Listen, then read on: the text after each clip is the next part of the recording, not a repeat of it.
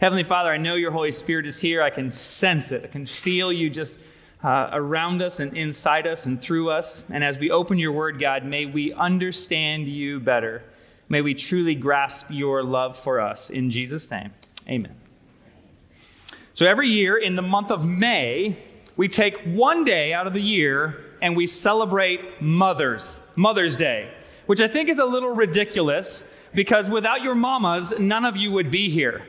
I think every day should be Mother's Day. Any amens out there? See, mothers are amazing. I think they have superpowers in multiple ways.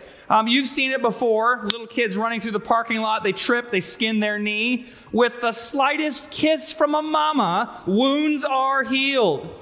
If we could somehow capture a mother's kiss, I think we could cure cancer. It's just that simple. Mothers have superpowers. Like a mother can take one single glance and a child will sit up straight in their seat just like that. Have you noticed this? You've seen the look before?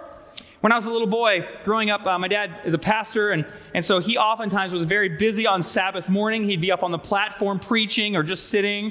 My mom, the ancient perfect picture of a pastor's wife of what it used to look like, was the church organist. I mean, perfect, right? So she would be on the organ. My dad would be on the platform. And so my sister and I, we had free reign of that front row, that front pew. And most of the time we were well behaved, but occasionally we'd get out of line. And all it would take was my mother spinning around on that organ seat and locking eyes with us. And we would straighten up like that or face her wrath later. Moms have superpowers. There's something about it. When mothers have children, there's just this natural connection with children and their mothers. Not their fathers, because mama's got the food. Everybody knows that mama loves them the most. It's just this connection. And we dads, we do our best to connect with our kids, but that first year or so, it's all mom all the time. And you can, dads have fun too. I had lots of fun. When Caffrey was born, my oldest son, we spent a lot of time together, and I forced him to play with me because he just wanted to be with his mama. But every once in a while, I get a picture like this one here. There's my guy. Yeah, a couple of dudes hanging out. What's funny about this picture is, the only reason he's smiling, it's not because he's having fun, it's because his mama's holding the camera and she's smiling at him. It's all about the mother. You guys know what it is. There's something special about a mother's love. You can't compare it to anything else because it's simply unbelievable. Today, as we close this series on the Song of Solomon, as we look at a couple's love for each other, and as we relate it to God's love, we look at it through the lens of a mother's love. If you've got your Bibles, I invite you to open them with me to Song of Solomon, chapter 8. It's exactly the same area where we were last week. If you didn't bring a Bible, you can grab the Pew Bible. It's in front of you, the blue one. You can follow along on page 483. You'll read the same words I'm reading. If last week you were reading along and you thought, well, we've got unfinished business here. We haven't finished this little passage. You're right. We saved it for this week. So let me give you some context, and then we'll cruise into the passage. Shulamit, the bride, has married Solomon, the groom. They are officially married in happy matrimony. They're a married couple, and they're having this conversation, and Shulamit, she's talking about how important love is, and we pick up our story right there in verse 6. Song of Solomon, chapter 8, starting in verse 6. Say amen when you're there. Okay, that's good. Here we go. Here's what Shulamit, the bride, says. She says, you heard this last week. She said, place me like a seal over your heart, like a seal on your arm, for love is as strong as death. Its jealousy unyielding as the grave. It burns like blazing fire, like a mighty flame. And remember last week, the flame of Yahweh. This is God's burning love for you and me. It never flickers. It never dims. It doesn't dwindle. It never goes out. This flame burns forever and ever. You cannot stop this burning flame of God's love for you and me. And then she says these words in verse 7. She says, many waters cannot quench love. Rivers cannot sweep it away. If one were to give all the wealth of one's house for love, it would be utterly scorned. She describes this love that she has for her husband and that he has for her in the same way as God's flame of of burning love for you and me. She says, many waters can't sweep it away. You can't buy it either. All the money in your house, you can't buy it. I find it interesting that she says many waters. It's a phrase used all throughout the Old Testament, and it's always used in the context of salvation. Either something's being taken away and something is given. Someone is dying, someone's being saved. It's always in this contrasting look. You see it in the flood. You've got the story of Noah, and God says, hey, this world is going to be wiped clean of sin, and anyone that chooses to be saved can be saved. I'm going to build this ark, this boat, and you can get on if you want to. And so for 40 years, Noah preaches that the earth is going to be destroyed, and if you want to be saved, get on the ark. It's this salvation piece. And the many waters come, and there's salvation on the ark. When the many waters cover the earth, there's salvation on the ark. You see it in the Dead Sea, the Red Sea. As the Israelites, they leave Egypt, they head out towards the Promised Land. They get to the Red Sea. They're faced with the many waters. The Egyptians are coming behind them. God opens up the sea and lets them walk through the many waters on dry ground. And after they're through the other side, the many waters come together on the Egyptians. There's salvation because God led them through the many waters. We even see this kind of imagery in baptism, like we just had a minute ago.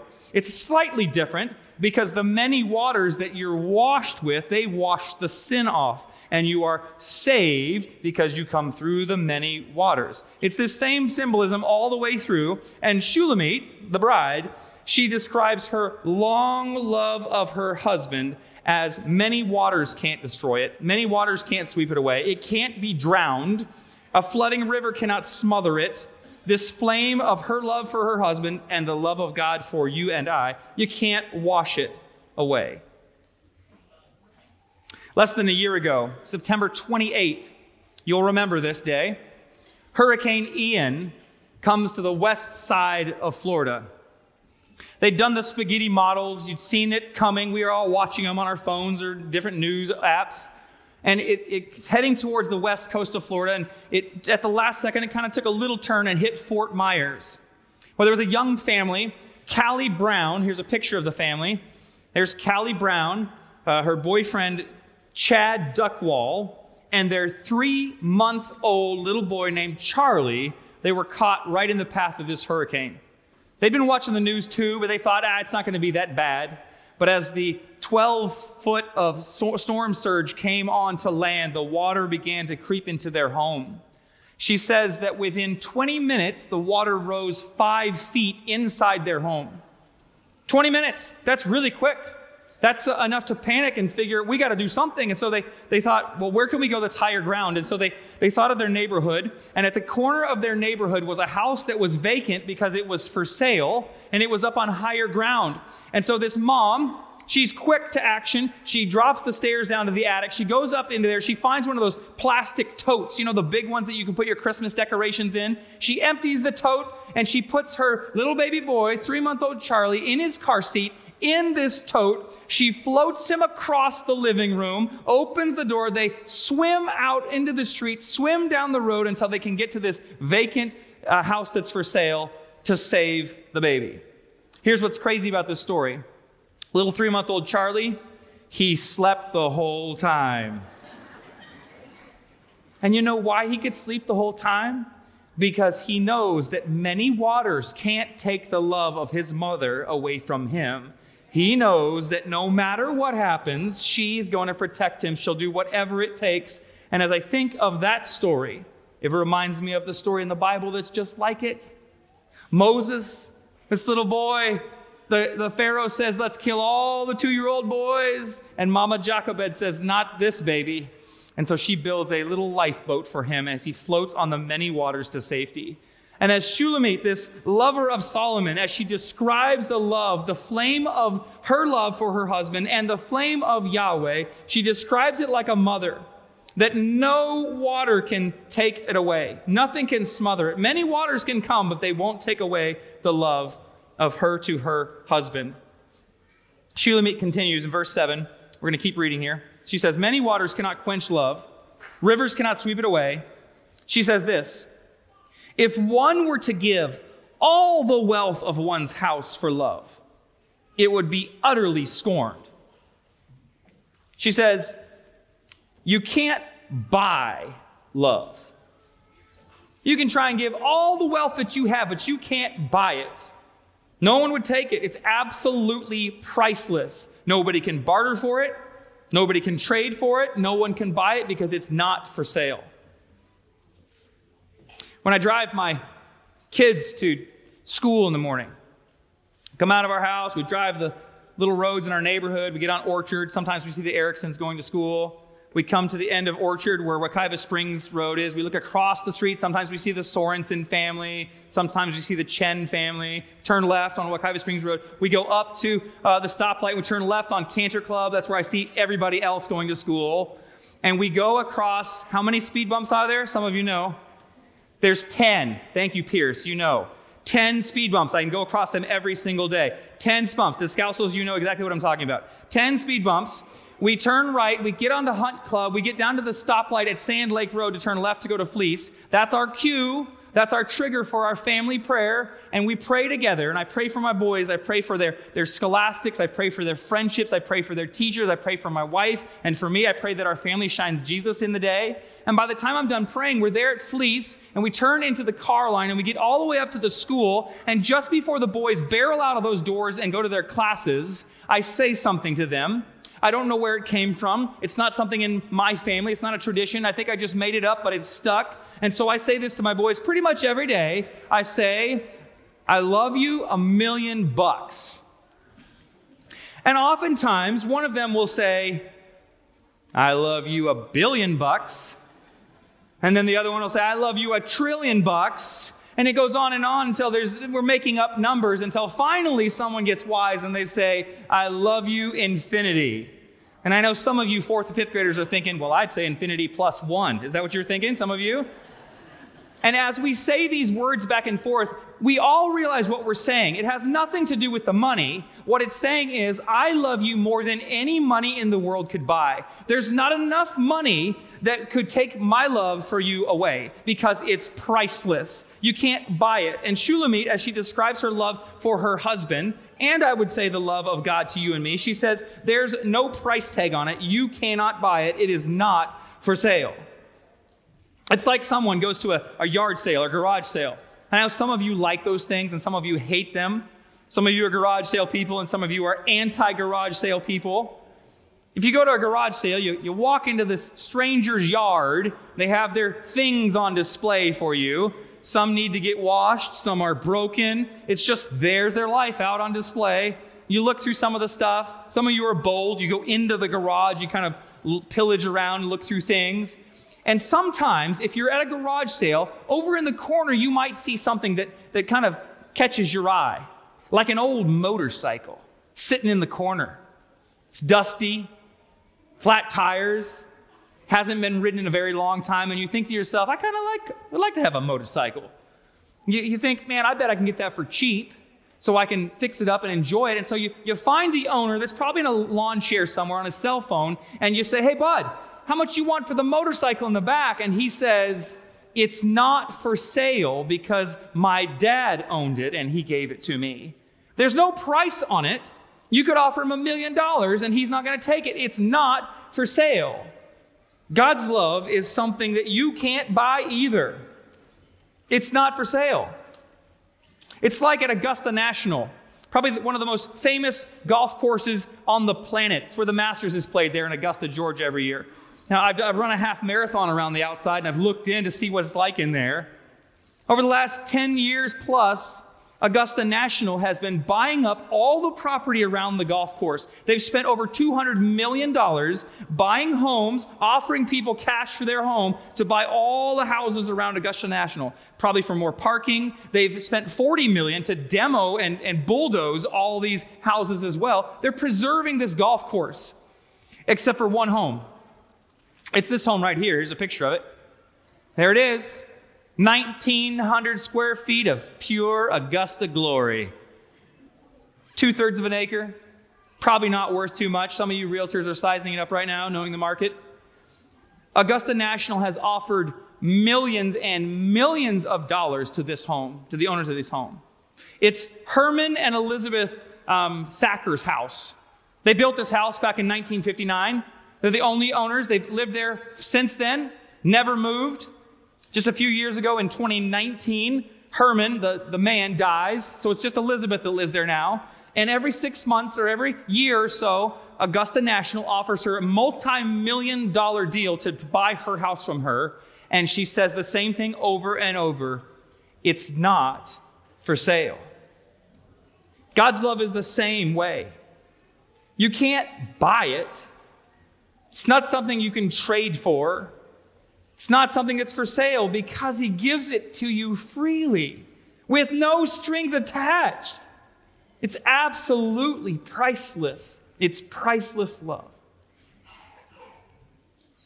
So often when we compare God, we compare him with fathers, but I feel like in this sense, with this love, it's got to be the mothers. A mother's love for her kids is incredible. Her love reminds me of God's love because it's relentless. It's forgiving. It's compassionate. It's boundless. It's never ending. It's gracious. It's a mother's love for her children that cannot be traded for. You cannot buy it. It's not for sale. It's something that everybody wants and everybody craves. It's a love that is so often taken for granted and taken advantage of, and we don't even think about it. How many times has your mom done laundry and tried to get the grass stains out of your knees? Or fixed a pair of pants or hemmed a pair of pants?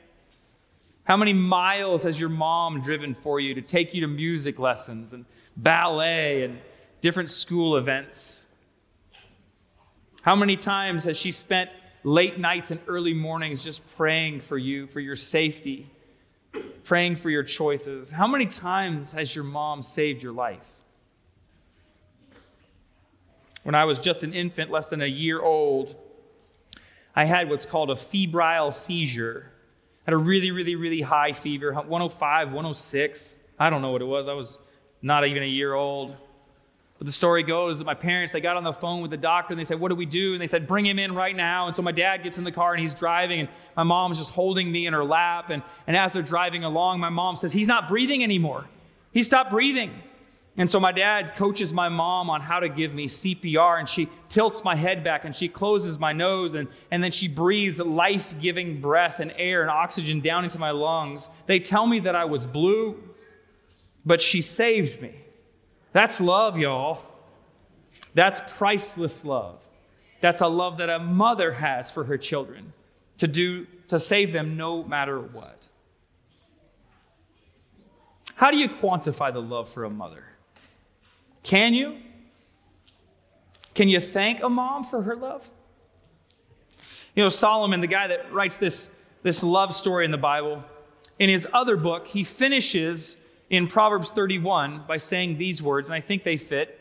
He says, her children arise and call her blessed. Her husband also, and he praises her. And it's like they stand up as a group right here and they say, many women do noble things, but you surpass them all. And while the lovers in Solomon share their undying love for each other, and while we can talk about how mothers love each other, it's really the priceless love of God that absolutely blows my mind. As God looks at sinful humanity, he doesn't see what I see. Because when I see sinners, he sees people he can save. When I see failure, he sees forgiven. When I see pitiful, he sees priceless. And all over the Bible, you can see his love letters to you and me. I mean, Ephesians chapter 2, here's what it says. It's on the screen for you. It says this, but because of his great love for us, God, who is rich in mercy, he made us alive with Christ even when we were dead in transgressions. It's by grace you've been saved. He says, I don't care if you were dead to sin. He's like, I've got you. I'm going to make you alive. Here's what Paul says in Romans 5. I love this verse. He says, but God demonstrates his own love for this. While we were still sinners, Christ died for us. He didn't wait for us to get perfect. He said, I'm doing it now while you're still sinning. Here's one, John 15. Greater love has no one than this, to lay down one's life for one's friend. It blows my mind that someone would love me that much. It's bonkers. It's absolutely ridiculous. While we would see us and we would think, nope, not worth it, God sees us and he says, it's worth it all. The longer I dwell on and experience God's love, the deeper it gets for me. It's so much more than a kiddie pool kind of love. It's the deep end of the ocean kind of love. And as you hear Pastor Jeremy sing this morning, and as you sing with him about the depths of God's love, may you soak it in. May it overwhelm you. May you submerge in it and sink deeply into it as you realize how much God loves you.